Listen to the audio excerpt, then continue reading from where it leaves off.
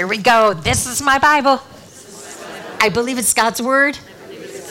I believe every word is true. And it's all that I need. Right. Luke chapter 15. And it is such a precious lesson. But it is kind of surrounded by all the past of what we have learned. And we know that the Pharisees have been very difficult, and Jesus has loved them. He has tried. And this is where I really want to be more and more like Jesus, because how you deal with difficult people. Sometimes, isn't it hard to deal with difficult people?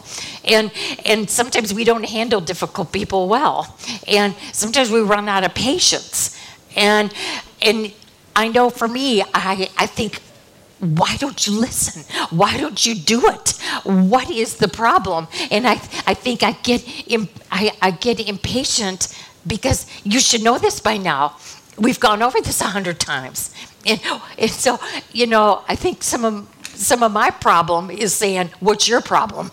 And we just have to be patient, because Jesus' example on how he dealt with the Pharisees, I mean, it broke his heart. He loved them. And you're going to see in today's lesson how he never stopped going after, because sometimes you just want to say, well, then nuts to you.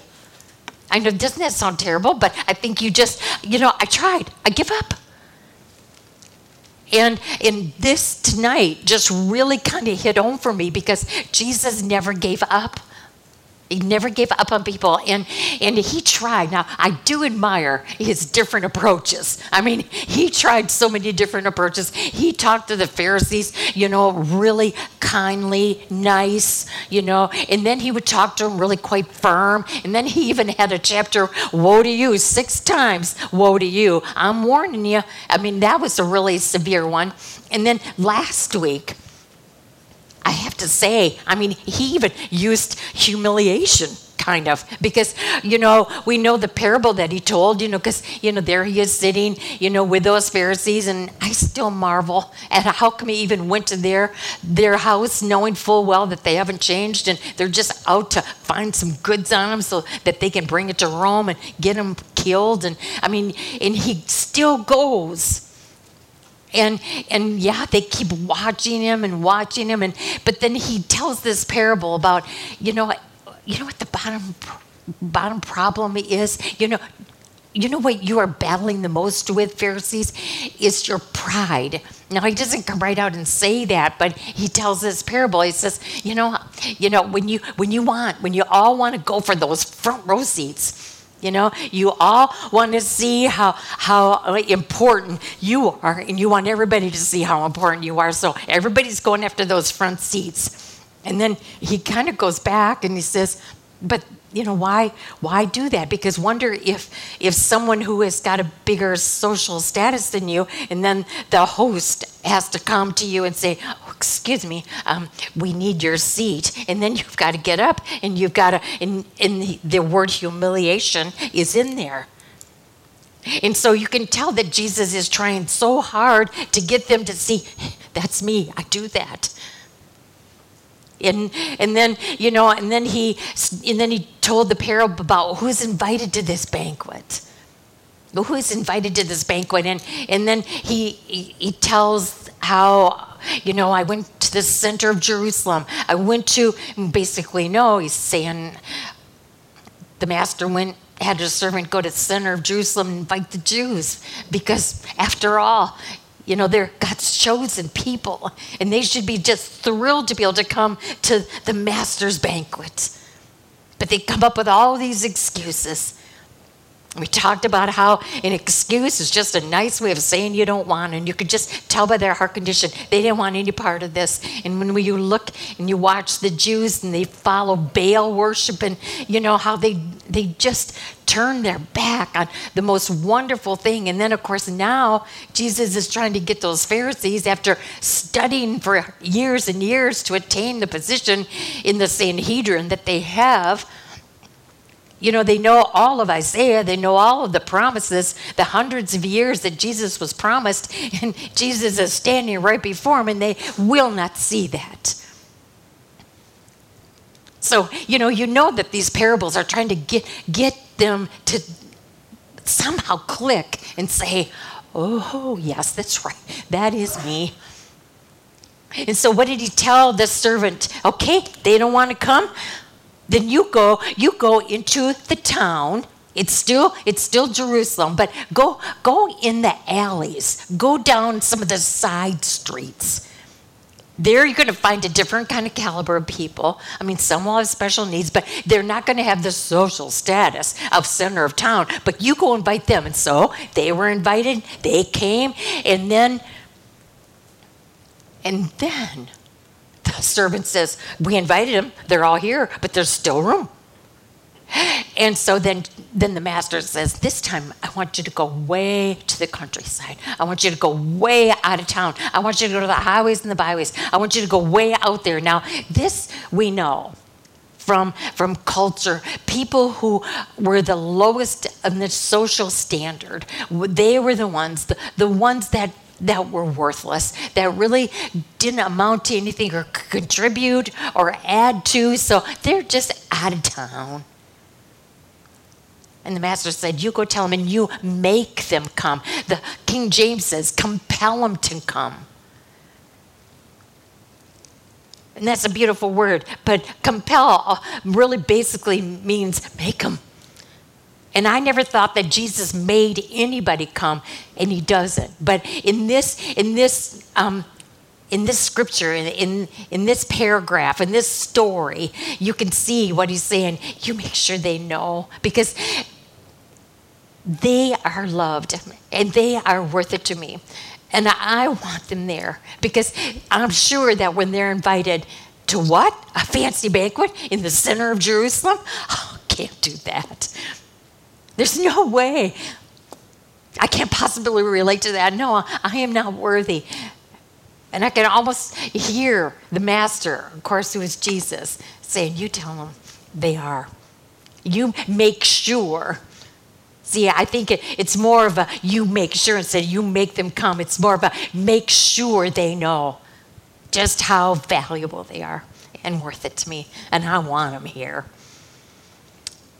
And then we saw how it cost. Yes, it does cost to follow Jesus. And then he used this word hate. And that's such a strong word. Unless you hate your mother and father and brothers and sisters, you think, you know what, I'm supposed to hate now my family? Of course not the way we know hate. But what he uses that strong word for is to kind of show us, I want you to love me so much more than anything or anyone of this world. And so I'm going to use the word hate because in the space of things, you're supposed to love me so much more that it almost looks like you're hating your mother and father and brothers and sisters, just so that you know you're to love me so much more. I'm supposed to be so much greater in your life. That makes sense to me. And he said, and unless that happens in your life, you can't be my disciples. So yes, it does cost. But I am just discovering the more and more that I went over it this week, I thought, yes, it does cost. And sometimes, yeah, it hurts. Sometimes, people say, or you take it under the chin, or, but that's so immaterial. I just love it when Paul says, someday when we stand there, we're going to look back at our life and we think of how hard it was and how we struggled and, how we took it under the chin and how mean people were sometimes and all that and what you had to go through and, some of the, the hurts and the pain and the suffering and the whys and the disappointments and you just name it. I could go on. We just so labor on that sometime. And someday, Paul says, we're going to stand in glory and we're going to take a look at all of our life and say, and that's all I had to go through to be able to get all this. And then it's going to be put in perspective. And it's like, there's where our forever begins. Even though the kingdom of God and our eternal life begins at our salvation, but there's something about when we know that when we see him, when all sin is gone and evil is banished and Satan is thrown into hell, and it seems like it's then when you think, all right, now bring on my forever. And the only reason that that's possible is again through our salvation. So what is my point here? Yeah, it's going to cost being one of Christ's disciples, a follower of his. But I'm telling you, it's going to cost a whole lot more if you don't. The cost of not doing it is going to be so much more. Because when you stand in front of him and he says, I never knew you. Oh. So I would say, yes, it does cost to be a follower. But the cost of not becoming one is far greater. So now we have this setting in chapter 15, verses 1 and 2. Now the tax collectors and sinners were all gathered together. They were all gathering together, and they were all gathering around. It's almost like you can picture them. It's like, in Matthew, when Jesus called Matthew to be one of his disciples, and then, in that very night or something, they had this gathering with the tax collectors. Jesus just loved going to places like that. He loved that opportunity. He loved going where he knew people needed him so badly. He wasn't afraid to rub elbows with the sinners, because he understood it. That's why he came. And so you can almost picture this same kind of gathering. These tax collectors and these sinners, they're gathering around because they know that what he's going to say is going to give them so much more life. I mean, real life. And they want to know more. It's like you can see them hungering. I want to know more. But then look at verse 2. But the Pharisees and the teachers of the law, they were muttering, this man welcomes sinners and eats with them. I mean, I had to really think this one through, because what I finally came to the conclusion, and I really believe it was the insight from the Lord, is that what we've got in verses 15, chapter 15, 1 and 2, is that we've got two different kinds of sinners. And I never really thought about that. I mean, I think even with church people, I think if you would talk to church people, I don't think there would be anybody, if asked the question, are you a sinner? I think everybody would, of course, they would not say, no, I'm perfect. I mean, they know, I think they might think they are, but they're not, and so they don't want to brag. So, oh yeah, they're a sinner. I think the consensus would be 100%. I think everybody would admit that they were sinners. So if we just kind of go with that everybody knows they're a sinner, but we've got two different kinds of sinners. One who is gathering around saying, tell me how I can get out of this. Tell me how you can help me out of this. Because the more that I'm in this, the more I hate it. The more I see what I'm doing and how I am, I want out of this. And so I want to learn. But you got the religious leaders, and again I say church people who are believing this lie, who are deluded. I read something, Charles Spurgeon, I love his quote. He said, the soul is so valuable that the devil and God himself are fighting for it. Doesn't that make sense? I mean, that's how valuable our soul is. Because the devil and God himself, they're both fighting for it.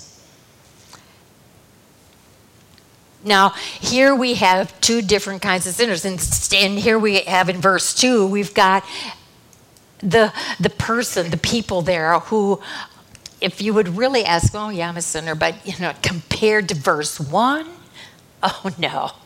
That's why in the questions, I just started by asking you, why does Jesus welcome sinners? Why does he welcome sinners? Because he knows we need him. He knows that we need to be saved. He knows that we're lost without him. And so he welcomes all sinners.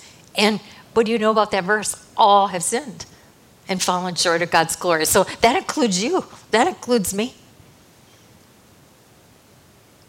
Oh, I can remember, one time when I gave my testimony. And the thing is, when I started this concert in Minnesota and the church was full and everything, it's one of those Dutch churches that that 3/4 of them are there because they feel obligated, because that's what you do on a Sunday night, especially when somebody's come from out of town. And my mom and dad will be watching to see if I'm here because it's a family church. It's that kind of attitude. And the man in the front row was looking at us watching my first song already. He couldn't wait to get out of there. And I thought, you know what? This is going to be one bust of a night.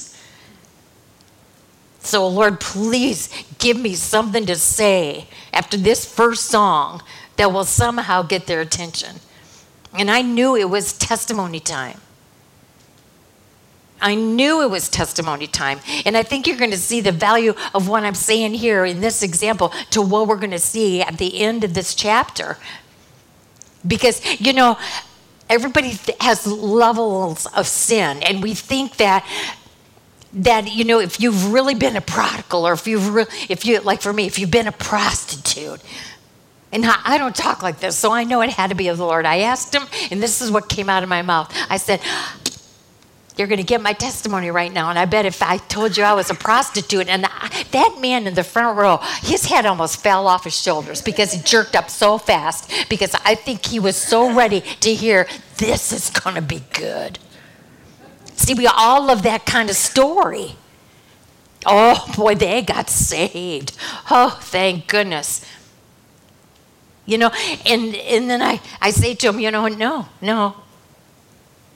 I almost wanted to say, I hate to disappoint you. I mean, I was never a prostitute, but I said, I still have a testimony. And it was from that verse that I just stated. That's what made me think of it. All have sinned and fallen short of God's glory. My testimony is one day, and I can picture it, I can remember it, is like it was yesterday. I realized I was one of the all. And I had credentials. I was children's Bible hour girl. I didn't cause my folks any trouble. So, you're thinking this, how can this be a testimony? It's so dull. It's so boring until you say, think of the worst person in your mind that you think is the worst sinner. Who in your mind? Who comes to your mind if you want to classify the worst sinner? And I just let them think of, because everybody's probably got somebody different. I said, do you know that if you turn them inside out and you turned you inside out, if your heart is without Jesus, you look identical. You look absolutely identical. Lost is lost. And I don't care what kind of background you've had. You are lost. And it's dark.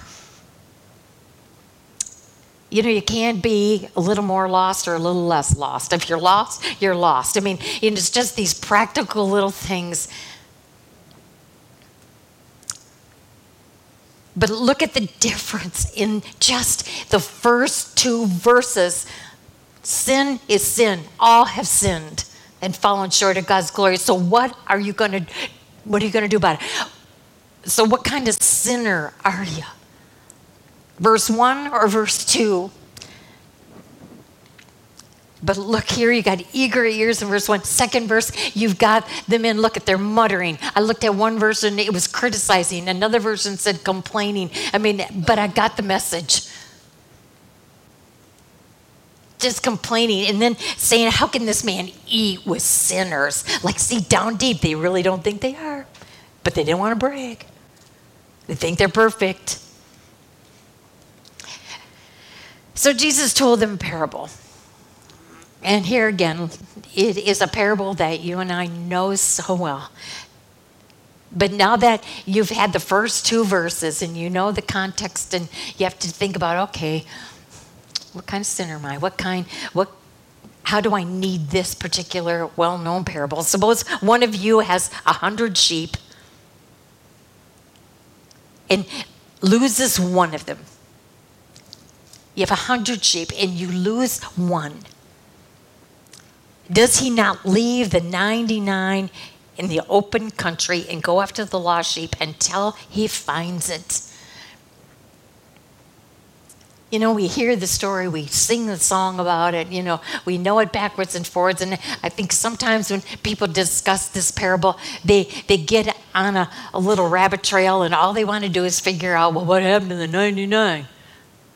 Didn't he care about the 99? Yeah, he cared about the 99, but he knows they're in the pen. They're fine. And as simple as can be, this shepherd probably has a partner. He's probably saying, you watch them, and I'm going after the lost. I'm going after that little one. I mean, it's not the story, the principle, the moral is not about the 99. It shows you how much Jesus loves the one. How much this shepherd loves this one. See, because this shepherd knows that when that little sheep jumps the fence. See, I look at the 10 Commandments as like a fence around us. And Jesus pretty much, makes sure that we know when we follow his instruction, we stay in the pen and we listen and we're obedient, it's going to be okay. But in our own self, we still battle that.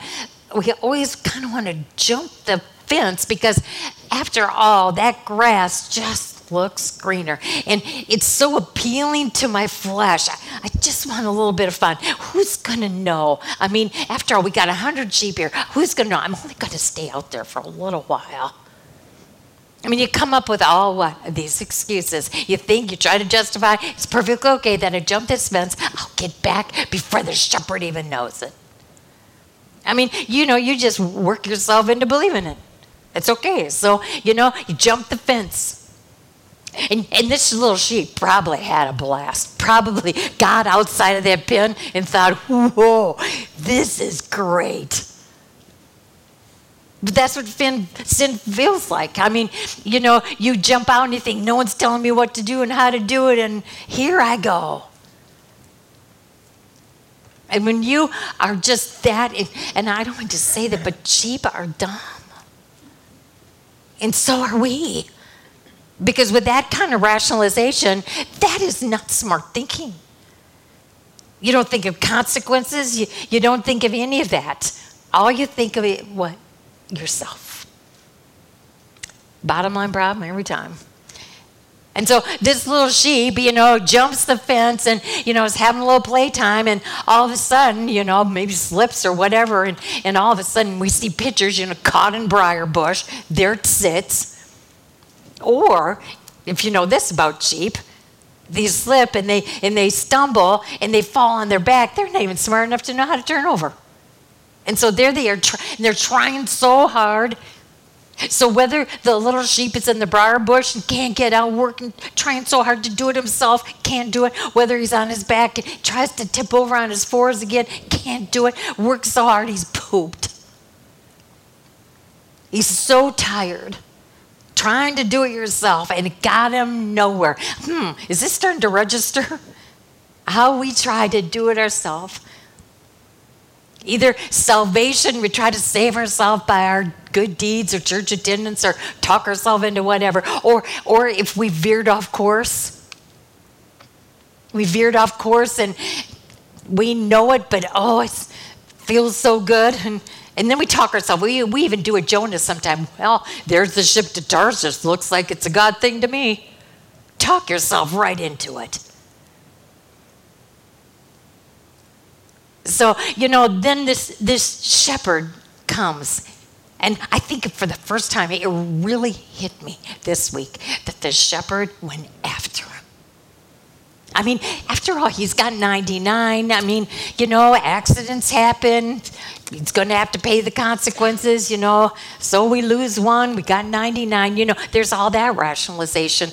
But the shepherd doesn't. The shepherd wants to go after that one because he's valuable. Don't you just feel hugged? Don't you just love it the way Jesus comes after you? How does he come after you? Well, he comes after you in all different kinds of ways. Through friends' invitation, through your personal time or an experience, maybe a catastrophe, anything to get your attention. He is coming after you so that what? You throw up your hands and The word is desperate. We've been talking about that. The word is desperate. And you're on your back with all fours, and you know you can't get over it. And you finally say, okay. That's what Jesus is wanting to hear. And then you see this beautiful picture of the shepherd finally finding the sheep. And I mean, that poor little thing, he doesn't have an ounce of strength in him. But isn't that how we finally come to the cross of Christ? We're so humble. We have worked so hard trying to do it ourselves. And then all of a sudden, we hear the shepherd say, just let me do it. Let me help you. I'm the only one that can save you. And he takes the little sheep out of the briar bush, or he turns them over. And because he doesn't have the strength even to walk himself, the shepherd puts him around his shoulder and carries him back home.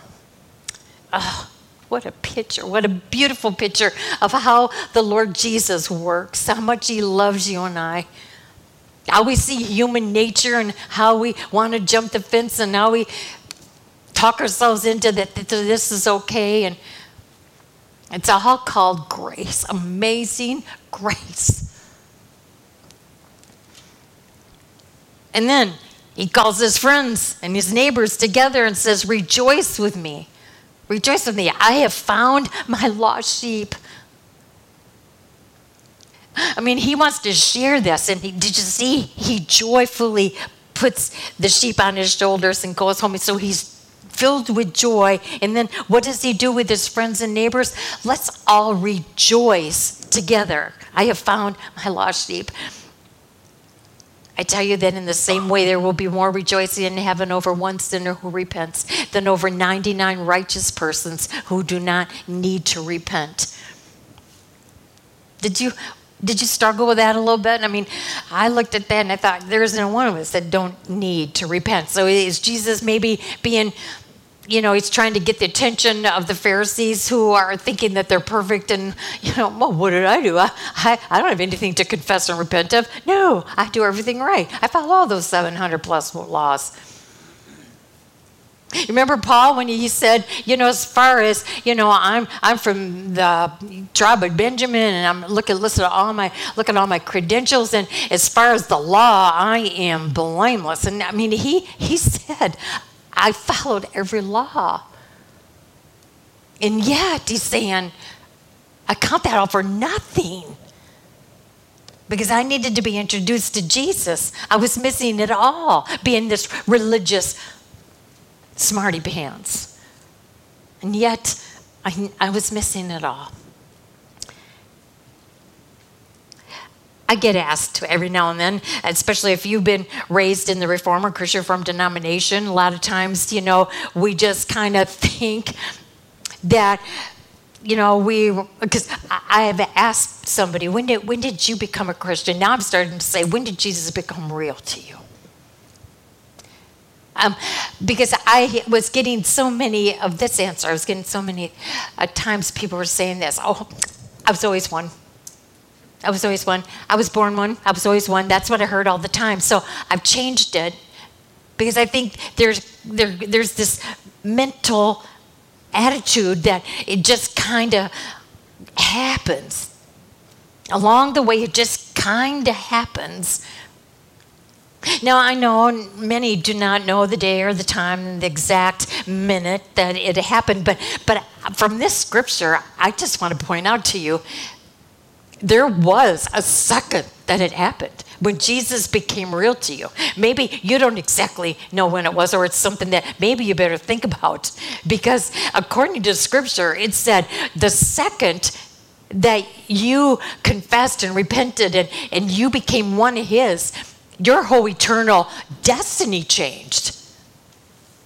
And more importantly, it says that there was a party over the one that confessed and repented. It said that there was more rejoicing in heaven over that one than the 99. And there again, maybe the 99, maybe Jesus isn't trying to talk to the Pharisees, and that maybe he's trying to say, those 99 have already had an experience of confession and repentance, and they're already been made right by the blood of the Lamb. They're in the pen. They're fine. Stop thinking about them. They're fine. In this context here. So whichever way you want to look at it. No. But anyway, I just think, from this scripture, I think you do have to admit that there is a time that you had to make a conscientious decision to say, I choose to follow Christ. And when that happened, when Jesus became real to you, all heaven exploded. So it says it right there. Now, if you've read Letter Edition, you notice that Jesus is just continuing in this same kind of flow. To me, he's now going after their heart. He's going after, and sometimes with these Pharisees and the way they would handle, when Jesus would heal. And, I was thinking of the man with a withered hand. Remember, just because Jesus did it on the Sabbath. I mean, here is a man that hasn't been able to use his hand and arm, and now he's got an arm that works. And you'd think they'd be thrilled when they watch this. And plus all the other miracles. A demon-possessed young man. Now he's now dressed and hair combed and just so healed. Would they be thrilled about that? But no, they find fault. They're critical. They're murmuring. They're complaining.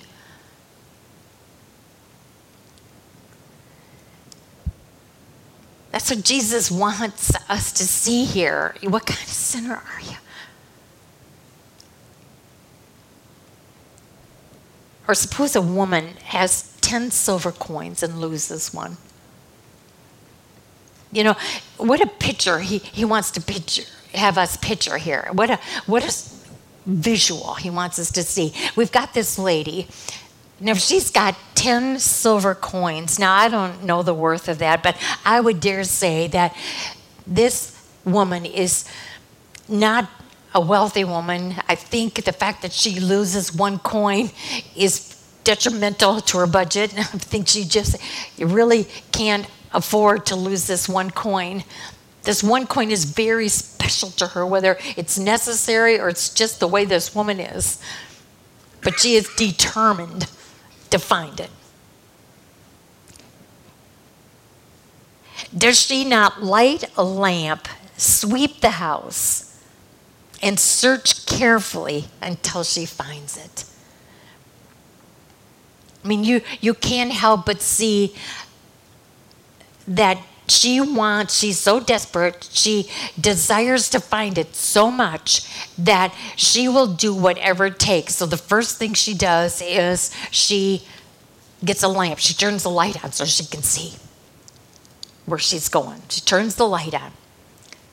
And then she sweeps the house.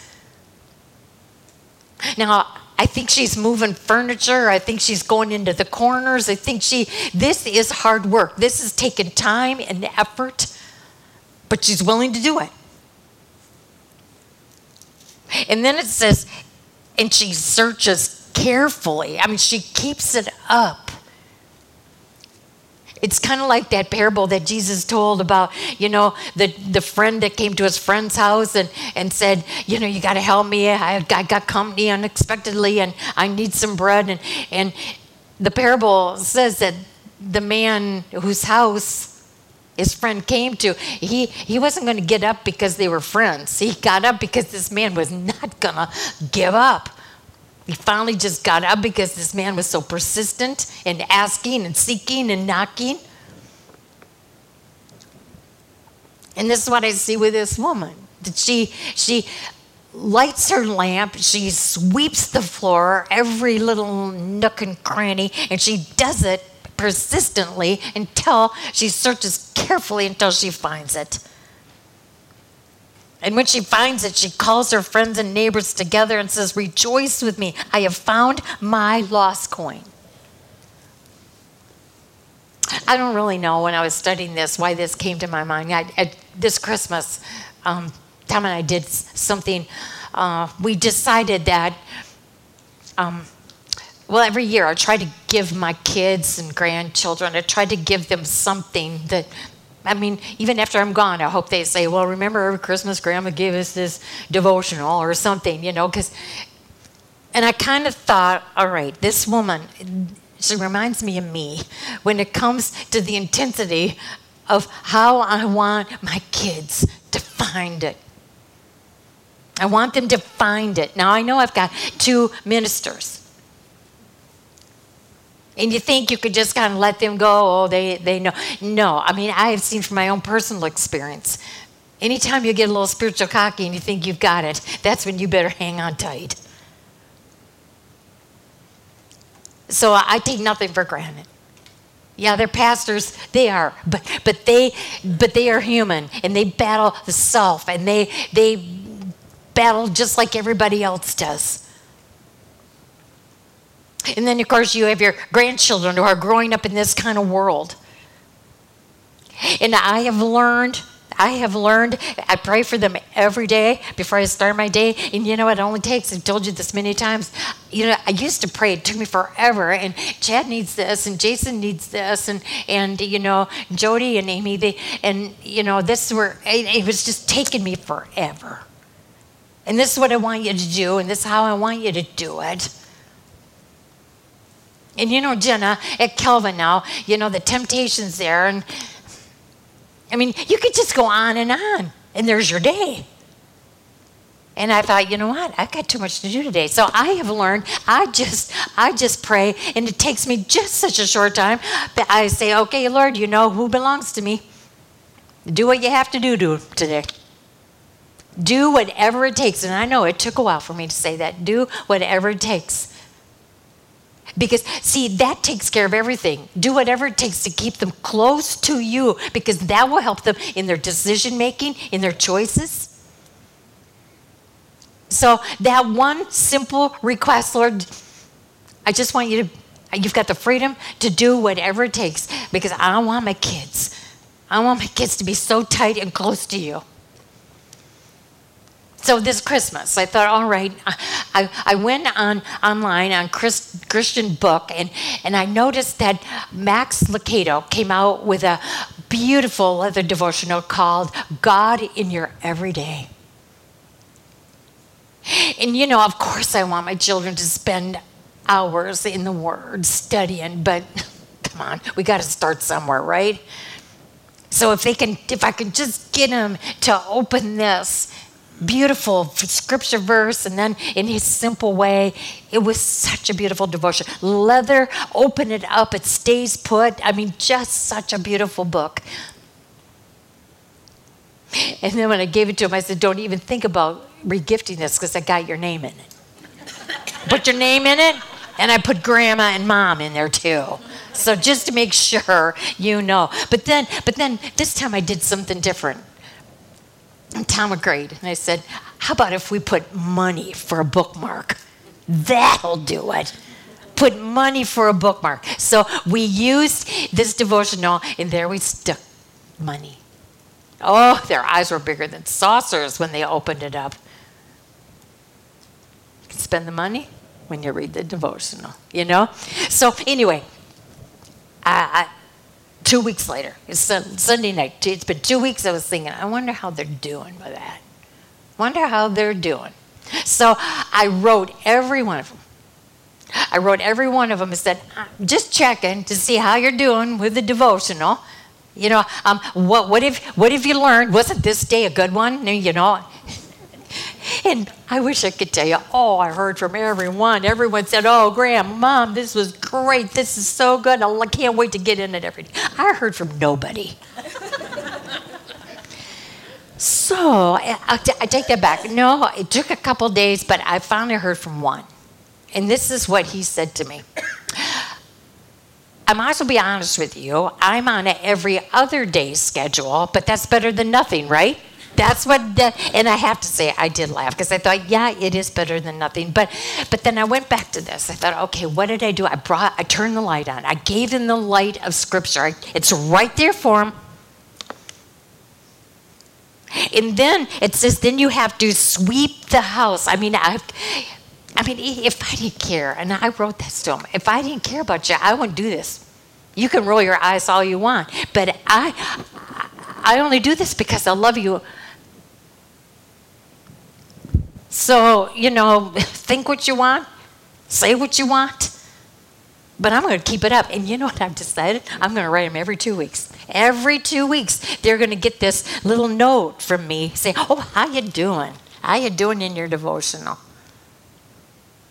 I know that sounds like a pain in the neck, but I'm going to keep sweeping the floor. I'm going to go into every nick and cranny. I'm going to make sure that there is no way this coin is going to be lost forever.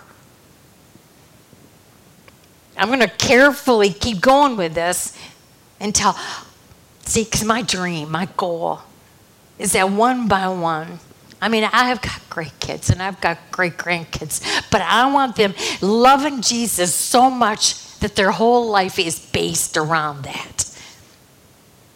That's the goal. And I want something of this book, this light, to all of a sudden be flashed on and they get it.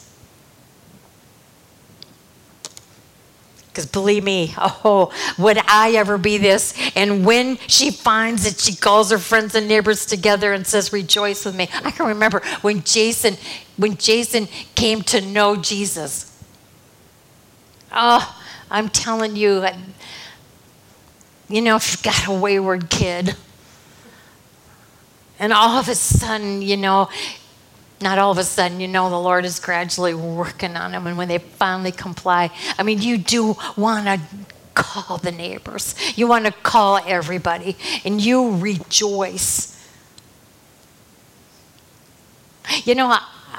I might sound ridiculous with this, maybe over the top in some ways, but what do we want most for our kids? I mean, that's the thing. I mean, we do, of course, we want them to be financially secure. We want them to be happy. We want all these things, but really, in the scope of what Scripture tells us, what do you want? I want them to be there. I want them to be there for all eternity. Rejoice with me, I have found my lost coin. In the same way, I tell you, there is rejoicing in the presence of the angels of God over one sinner who repents. See, there you have it again. I mean, that's how much Jesus loves you and I. That even though he might have 9 coins, he might have 99 sheep, but you and I, the one, is very important. And he'll come after. Jesus continued. See, he continued. There was a man who had 2 sons. I'm sure that you can see now that we're talking about, like I said, we have sinners, all sinners, but we have 2 different kinds of sinners. So here again, it proves that. There was a man who had 2 sons. The younger one said to his father, Father, give me my share of the estate. So he divided his property between them. Now, in my searching, I found that was permissible. It was rare to happen, but that a father could divide his inheritance up and give it to a child before he died, but it was very rare. And we know in this case, this child was immature, wasn't thinking, was rebellious, was a big old know-it-all, certainly knew more than his dad, self-consumed. He was all of that. Now, it says that so the father divided his property between them. Now, my first thought when I read that, because the dad knows his kid, this father knows his son. He knows that he's in a rebellious state. He's at that, time in his life where he's sowing as well. He knows everything about his son. I think, why didn't you say no? Why didn't this father just come out and say, no, not going to give it to you? Because I know this isn't going to end well. But the Father doesn't. In fact, he doesn't say no. He divides and he gives it to him. But I thought, you know what? That is so Jesus. I mean, there are times when I think, Jesus, why didn't you just say no? And I believe Jesus is saying, well, if you think you're so smart, if you think you know better than me, my words and my instruction to you, you want your way so badly that, okay, go ahead, and you will learn. Now that's hard to do. I mean, that's really, I think it would have been easier for this father, just like it would have been easier for me to just, I know they probably didn't want that devotional, but because I love him, and I think this is the same thing with the Father. He says, okay, I love you so much, and so I want you to learn, and I want you to learn whatever it takes. And so if you have to learn the hard way, I think that's why he did it. Not long after that, the young son got together all that he had, set off for a distant country, and he squandered his wealth in wild living. I mean, can you imagine what a blast he had? I mean, I can just picture him leaving that day, and he's got the wad of cash in his pocket, and he's ready to go and party, and he's got the money, and then he'll have all the people flooding around him, and he is King Tut, and he's Mr. Popular, and can you just picture this? Oh, he is having a great time, and he's not thinking twice about consequences. It says after he had spent everything, and I bet it didn't even take that long. After he had spent everything, there was a severe famine in that whole country, and he began to be in need. I mean, this kid loves his independence. He loves this rebellious, reckless feel. He never really thought of himself as foolish or anything, but when it came crashing down on him, he really had no one else to blame. It was his fault, and I think this is where God gets the raw deal sometime.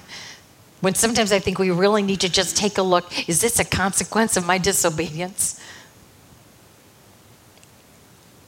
And a lot of times, in our sin, he always warned us there's going to be consequences. And a lot of times, what we're having to pay for are the consequences. So this kid cannot blame anybody but himself that his world is crashing in on. Now, granted, he had no control over the famine, but I think that was the icing on the cake that the Lord used. Like, I'm going to show you. I'm going to show you. You are so helpless. I'm going to get you so desperate that you just come to your senses.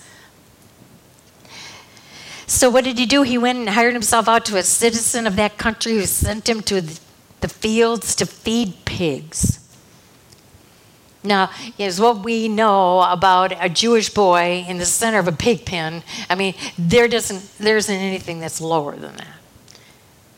Because, swine, that was such an unclean animal. And so this isn't a coincidence that Jesus made the point here and put him in the lowest state that he could possibly get. And I know that the Lord loves us so much, but I think there's times he says, I love you so much that I'm sorry to have to do this to you, but you've got to hit rock bottom. Because this is the only way I'm going to get your attention. This is what this snot-nosed kid needed. This immature, smart aleck that thought he knew better. But isn't that us? When we think that we need our way and we work so hard because we want to be happy and comfortable, none of this suffering business. And sometimes the Lord just says, I need you to learn. And I'm sorry to have to do this to you, but I want you to see that I am all you need. And this kid is at the bottom of the barrel, and he longed to fill his stomach. He is so hungry that he wanted to eat the pods that the pigs were eating, but no one gave him anything. And you can't miss that this is low. This kid is at the low point. But verse 17, he had to get to that point.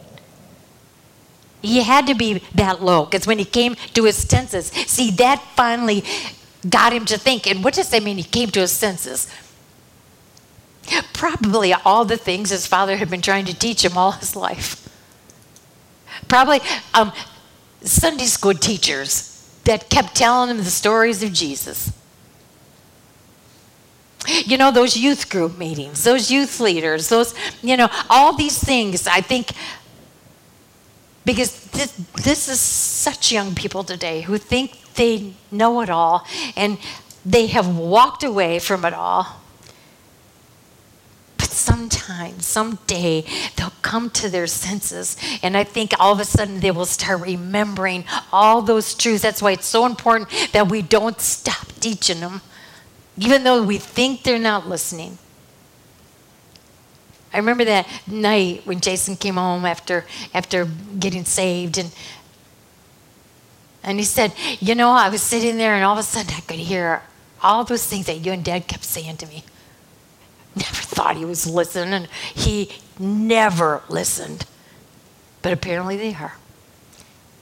They come to their senses. It's like they recall. So when he came to his senses, this is what he says. How many of my father's hired men have food to spare, and I am starving to death? I will set out and go back to my father and say, so do you see this? He made a conscientious choice. He came to the end of himself. He was humbled to a pulp. He throws up his hands in desperation. Isn't this what we've been learning since September? This is the condition the Lord says you and I have to get to. And then he starts coming up with, this is what I'm going to say. It's like he's preparing his speech. This is what I'm going to say to my father. Father, I have sinned against heaven and against you. I am no longer worthy to be called your son. In fact, make me like one of your hired men. I mean, that was his sermon. That was his little speech that he was going to give to his dad. So he got up and he went to his father. But while he was still a long way off, I think we all love this part of the story, don't we? We never get tired of this. But this is just another lesson about you just don't give up. You don't throw in the towel and say, well, nuts to you. I have just given you everything that I can. I am spent. I am writing you off. That's not the picture we see, is it? I mean, this father knows. I mean, it's breaking his heart. He knows the condition. He knows this money isn't going to last. He knows that this kid's going to hit rock bottom. It breaks his heart. He's standing at the window because he is confident that this kid will come to his senses and come back. He's standing there waiting, because while he is still a way off, the father saw him. So he had to be looking, because he saw him from afar off. The father's filled with compassion, so much so that he ran to his son, threw his arms around him, kissed him. The son then starts his speech. Father, I have sinned against heaven and against you. I am no longer worthy to be called your son. And I think he was ready to take the next breath. And the father grabs him and says to his servant, quick, bring the best robe, put it on him, put a ring on his finger, sandals on his feet, bring the fatted calf and kill it. Let's have a feast and celebrate, for this son of mine was dead and is alive again. He is lost and is found. So he began to celebrate. The kid couldn't even finish his speech. Because you know what? The father heard just what he needed to hear. The father heard confession and repentance. That's all and that's what our Father needs to hear. Confession and repentance. And that's all. And then he'll take it from there. But this is all this Father needed to hear. This is what gets the ball rolling. And look how excited. Look how excited. You know, I couldn't help but go to Psalm 51 because it reminded me of David. When David in Psalm 51 wrote these words, against you and you only have I sinned and done what is evil in your sight, so that you are proved right when you speak, justified when you judge. I mean, it just sounded so much the same. This is what the Lord loves to hear. I mean, I almost want to stop there, right? You just want to stop there and you just want to bask because this is such a picture. The prodigal has come home. Salvation at its best. This is what Jesus came for, to redeem us. Take us from the pit of where we were and set us on the rock to stay. And then there's verse 25. You have to keep going. My version uses the word meanwhile. While all this is going on, it's so wonderful. And meanwhile, the older son was in the field, and when he came near the house, he heard music and dancing. So he called one of the servants and asked him what was going on. Your brother has come. And your father has killed the fatted calf because he has him back safe and sound. Now, what do you think the brother should have been doing when he heard this news? Where is he? Where is he? I can't wait to see him. I'm so glad he's still alive. I had him dead in the street somewhere because he just didn't have the sense enough to know what he was doing. You know, I mean, just so excited. See, this is exactly why Jesus is saying to the Pharisees, see, this is you. You don't get excited in Luke 7 where the sinful woman comes in and she walks right past you because she doesn't care what you think. She knows she's got to get to Jesus. And she hears the words, your sins are forgiven. Now go live in peace. And you got old crabby pants, Simon the Pharisee, thinking to himself, boy, if he really knew what kind of girl she was, he'd get her out of here. I mean, Jesus is saying, wait, don't you have a heart? Don't you even care? You know, I go back to this, in this parable, in the top of my Bible, on this parable. I mean, I've got the parable of the lost sheep, the parable of the lost coin, and here I've got the parable of the lost son. I'm telling you, we are now dealing with the lost son. This is the son that's lost. Because we saw the one kid who knew he was a sinner, yeah, and did something about it. Humbled himself, confessed, and repented. Listen to this kid. Look how confused and deluded he is. So, you know, he refuses to go in. He refuses to go in and see his brother. So his father went out and pleaded with him. That too just hit me like a brick. Because the father went after his lost son just like he went after the prodigal. He went after him. He loves this son just as much. This is why Jesus went to the Pharisees' homes. This is why he put himself in those situations where I know this isn't going to be easy, but I have got to at least keep trying. So the father goes out. I think this is one thing I just want to remember from this chapter is that we have a Savior who loves us so much that, yes, for salvation, he will come after us, but also when we have veered off track, he will come after us. But he answered his father, look, all these years I've been slaving for you, and never disobeyed your orders. See, like, come on, you never did anything wrong. See, he thinks he's perfect.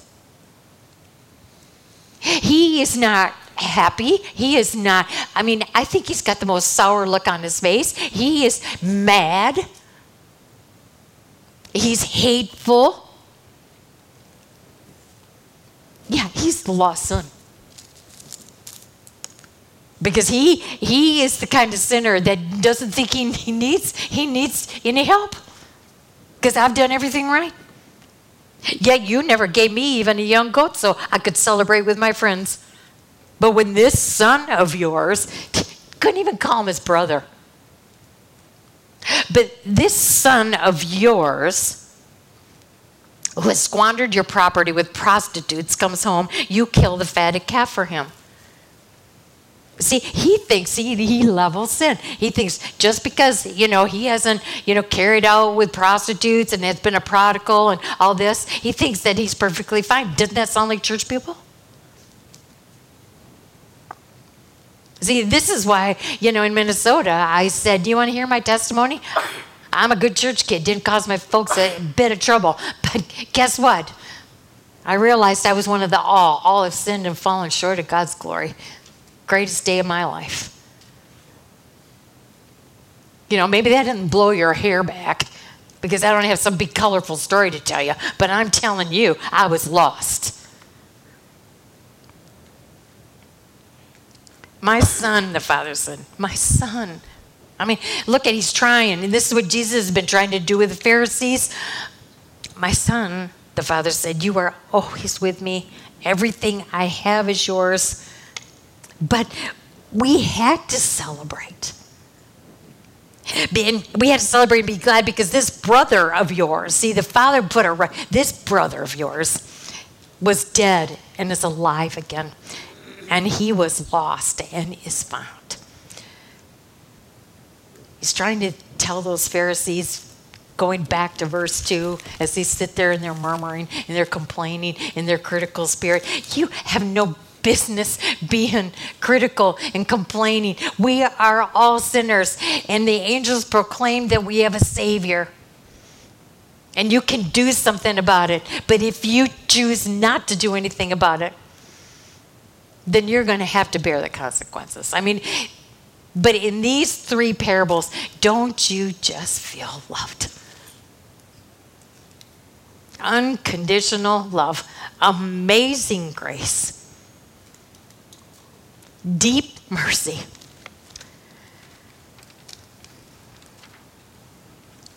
I hope that there's somehow you look at this and you are grateful you were here tonight. Heavenly Father, again, we praise you for being so direct and that you try every kind of emotion. You try every kind of situation, circumstance, whatever it takes. See, that's really true. I think we can say that. We can really pray that about and for people that we love. Do what you have to do. Because eternity is a long, long time. And it might hurt for a while. But Father, may we trust you enough. Salvation, eternity, waywardness, off the track, that's all so severe. Because so often once you get off track, you are just blinded and you can't even see what you're doing. So Father, may we just take a look tonight and notice that, yeah, of course, we are all sinners, but what kind of sinner am I? Am I like those tax collectors and sinners who can't? Am I gathering around your word because I just want to hear more? I want to know more because I want to live the way you intended me to live. I want to get through life victoriously. I don't want to listen to the loud clanging of the world's drum. The clash of the world trying to tell me that I need to be a certain way or I need to live this long. But you know exactly, you've got a plan. Do we trust you enough with that we can surrender? Stay in the pen. Father, again, this is such a valuable lesson. Kind of hits us. But most of all, again, we say thank you for loving us so much so that we have the choice to say our chains are gone. Father, we just praise you for who you are. In Jesus' name, amen.